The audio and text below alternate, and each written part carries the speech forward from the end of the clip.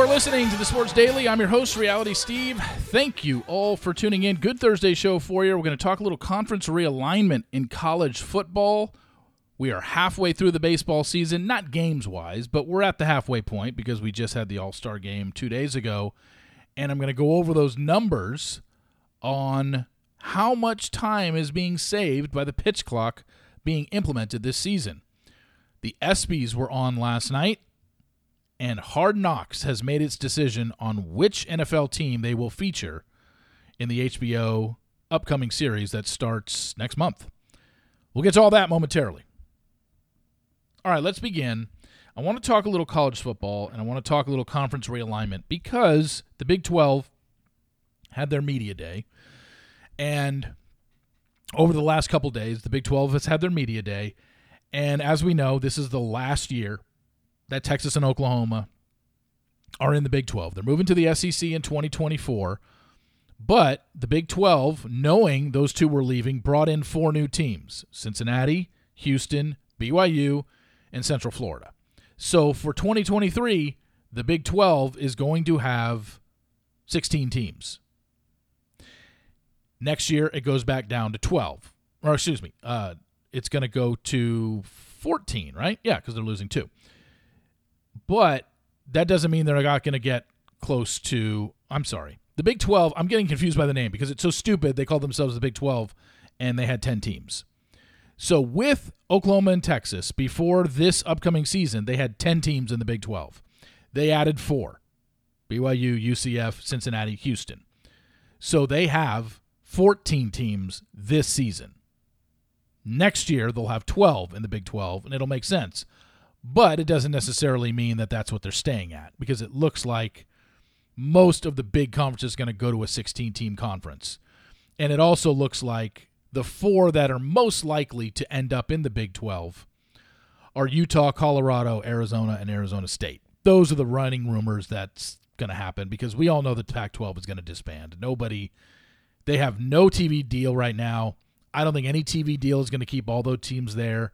There's so much more money to be made going to the Big 10 and going to the Big 12 or even going to the SEC, although I don't think the SEC's taken any of the remaining Pac-12 teams. No way. It looks like you're going to have like Oregon and Washington going to the Big 10, the 4 that I just mentioned, Colorado, Utah, Arizona State, probably going to the Big 12 at some point, some variation of that. Conference realignment is a thing. It's going to happen. It's just a matter of once the dust settles, who is where. And what are they calling themselves? Still going to have the same conference names, I would think, but who's going where is going to be the big thing. Now, one thing that came up at Big 12 Conference Media Day is the fact that Mike Gundy, head coach at Oklahoma State, said, hey, Bedlam's done. After Oklahoma leaves next year, our schedule is planned out until 2037. And Bedlam, the game played between Oklahoma and Oklahoma State, is the 3rd longest running rivalry in all of college football. And it is done after this year. I know that doesn't sit well with probably a lot of people in the Oklahoma region. And I'm sure Cowboy fans, Cowboy alums, you're pissed that you don't get to play Oklahoma, even though they've basically owned you ever since Mike Gundy has been the coach. And Oklahoma, I'm sure you don't care because you've been beating up on Oklahoma State for the last 18 years.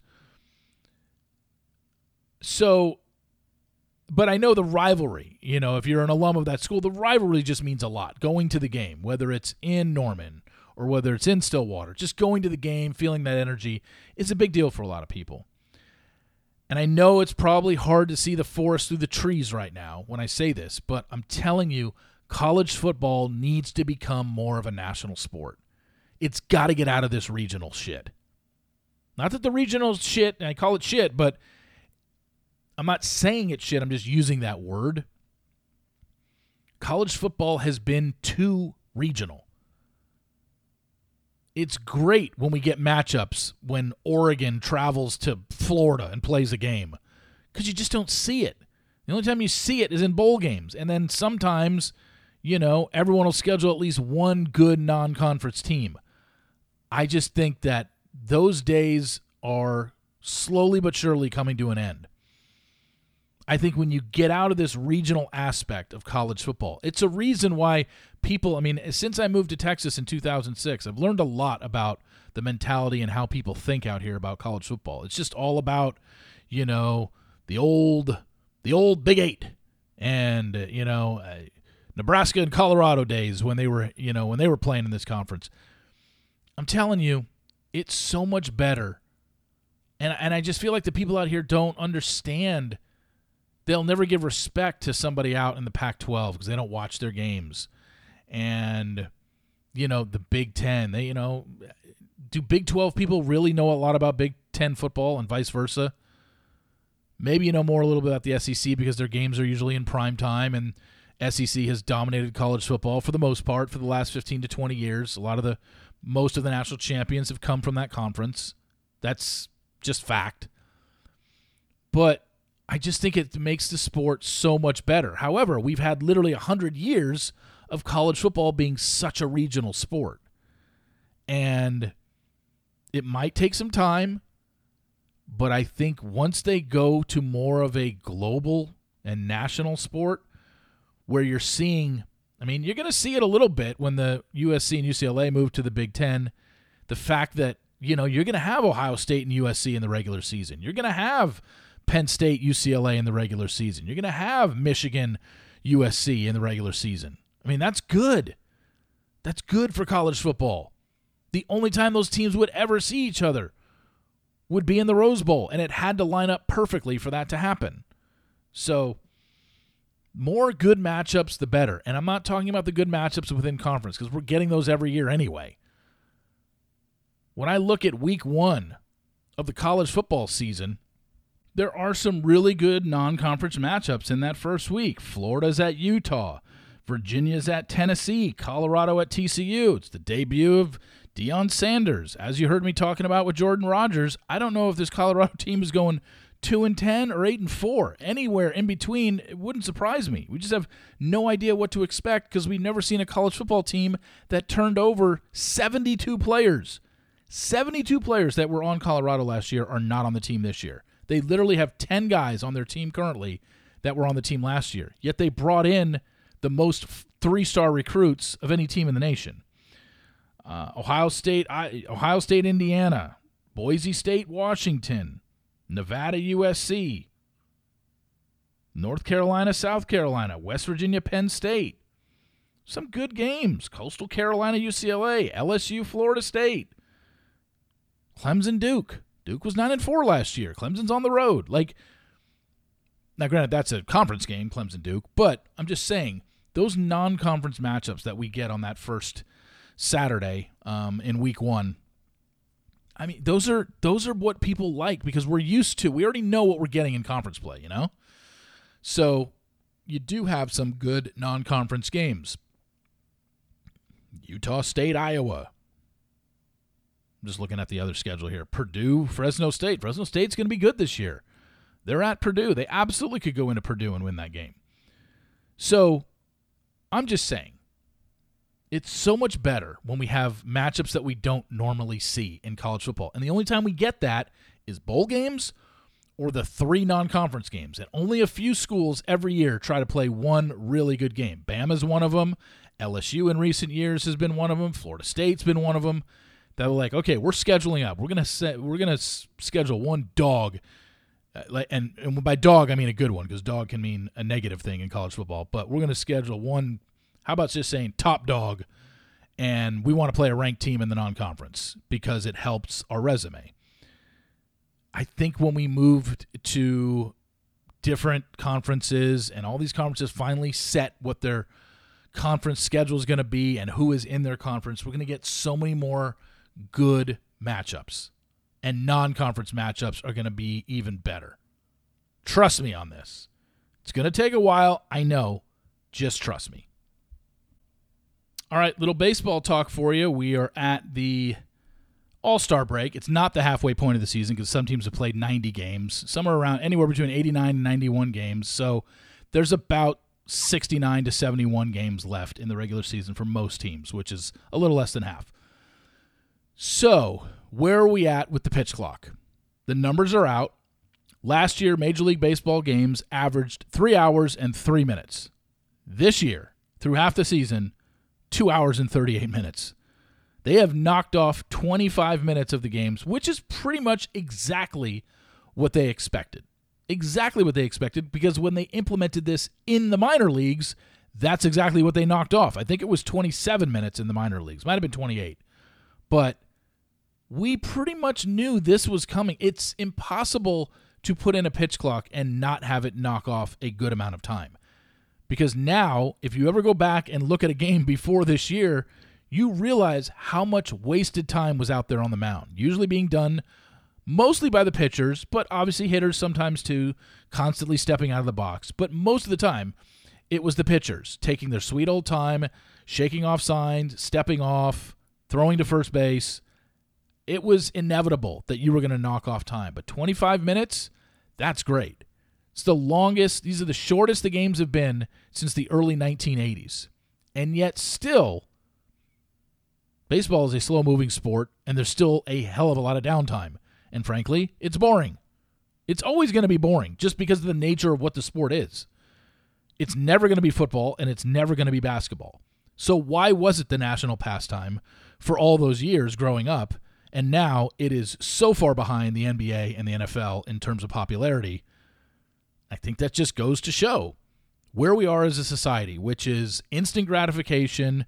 Nobody wants to spend a long time doing anything.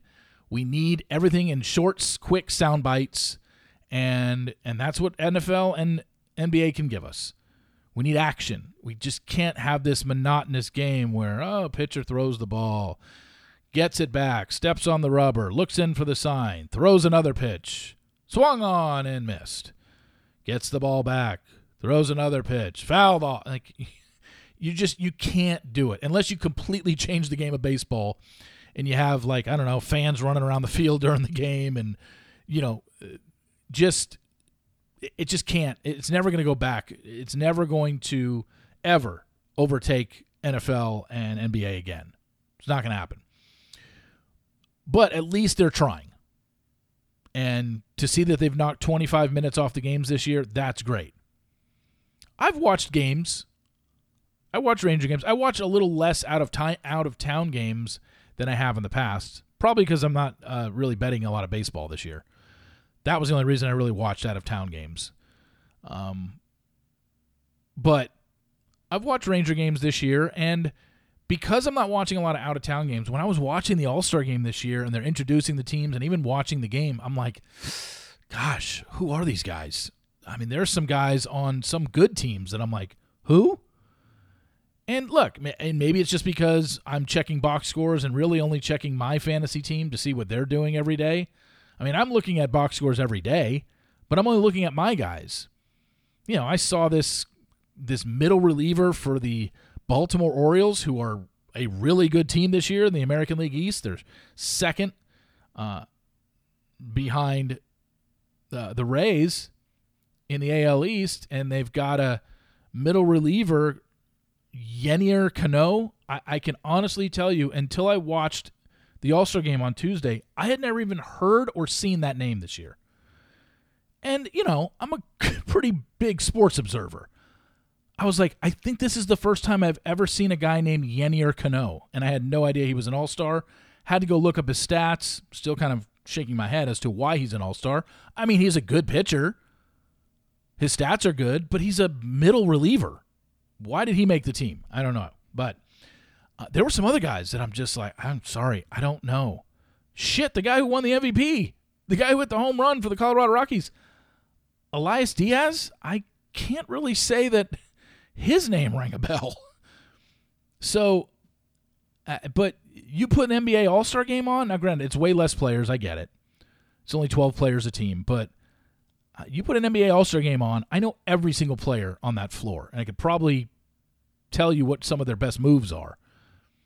NFL, Pro Bowl, outside of linemen, I know every skill player. I know every good running back in the NFL, every good receiver, every good quarterback. I just can't say that about Major League Baseball. But the point was they've knocked 25 minutes off the games.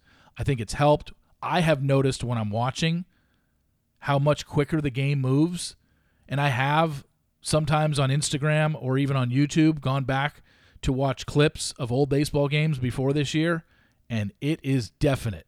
It is so different to watch it because you're just like, now you're used to a pitcher getting the ball and throwing it pretty quickly.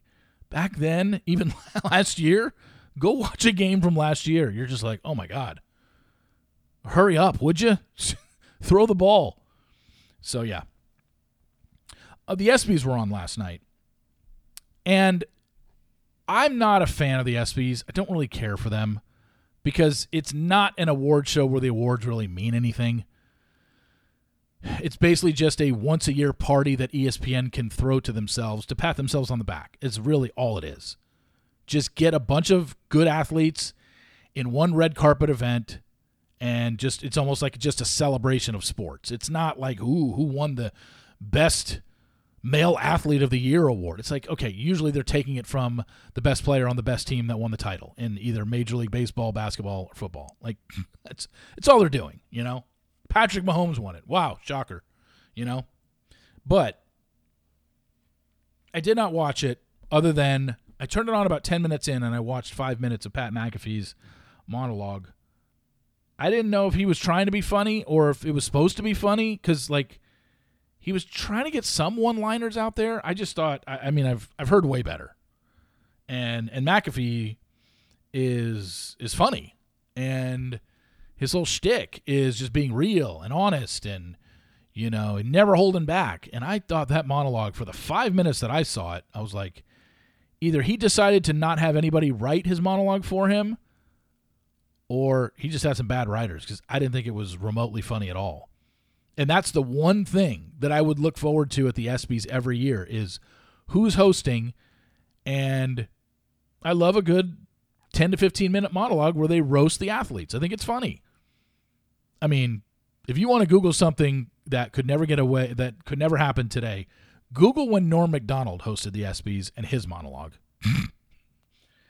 That was some of the most scathing jokes you'll ever see with athletes in attendance. And now, Norm Macdonald, as we know, has passed, so rest in peace, Norm. But his humor and those athletes, I mean, he had people cringing in the audience for the things that he was saying. But that's a good roaster. That's a good joke teller. Is when you get to that line, do you cross it? Are you right there on the line? And Norm was right there on the line on a lot of his jokes. Even when Peyton Manning hosted, got some good digs in it. Kevin Durant and Russell Westbrook, as it was right around the time Durant left to go to the Warriors, had some good, leaving, going to join the enemy jokes. I mean, it was, I like seeing that. And McAfee just bombed last night. I think it was funny at all. It was almost like he was kissing up too much to the athletes, which I thought he didn't do. And he loves calling people out. He called Skip Bayless out. That was great because Skip Bayless is the biggest horse's ass in sports media. But other than that, not really impressed with what he did. And finally, it was announced yesterday that Hard Knocks will be covering the New York Jets. And Hard Knocks covers one NFL team during training camp. And training camp starts 1 week from today, rookies report for most teams. The 18th is when most teams' rookies report, and then veterans report, I think, 5 days after. Most veterans are going to be in camp by the 22nd or 23rd. So they were only a week away. Usually this is announced in like May. And for whatever reason, Hard Knocks was having a really hard time finding a team to participate this year because you can't be – there are restrictions where you don't have to do it, or you're not eligible to do it if you have a brand new coach or you've made the playoffs in the last 2 years. So there were only 4 teams that fit the criteria that it could have been. It was the Jets, the Browns, somebody else, and the Commanders. And as of a couple weeks ago, there was rumors going around that nobody of those 4 teams wanted to do it. They just think it's too much of a distraction in training camp. They want to get shit done. But we don't know. We don't know if NFL just forced it upon the Jets. We don't know how the Jets are going to respond to this, but they're the ones under the microscope, and they're a good young team. They won 7 games last year. They went out and got Aaron Rodgers in the offseason, so people are going to tune into this. The Jets are a media team. They're in the number 1 media market, and they just brought in Aaron Rodgers. So, of course, this will be interesting. Hard Knocks is great every year, but this year, kind of weird that a week before filming starts is when they made the announcement, when this shit is usually announced in May. So, I don't know. Will the Jets give them a hard time? Will the Jets kind of there's rumors that head coach Robert Saleh was like, we don't want to do this. So I don't know if this was forced upon the Jets or what, or Robert Saleh did a 180 and was like, okay, let's do it. But it'll be interesting to watch the actual episodes to see, yeah, you can tell the Jets are really not into this. Anyway, thank you all for listening. I really appreciate it. Please follow in Apple Podcasts, rate and review as well. That helps a lot. Anything you can do to help the podcast, tell your friends about it, tell your mistresses, tell your 3rd grade best friend, whatever. Let them know. Hope you enjoy the podcast. And remember, sports will always be the greatest reality show on television. See you!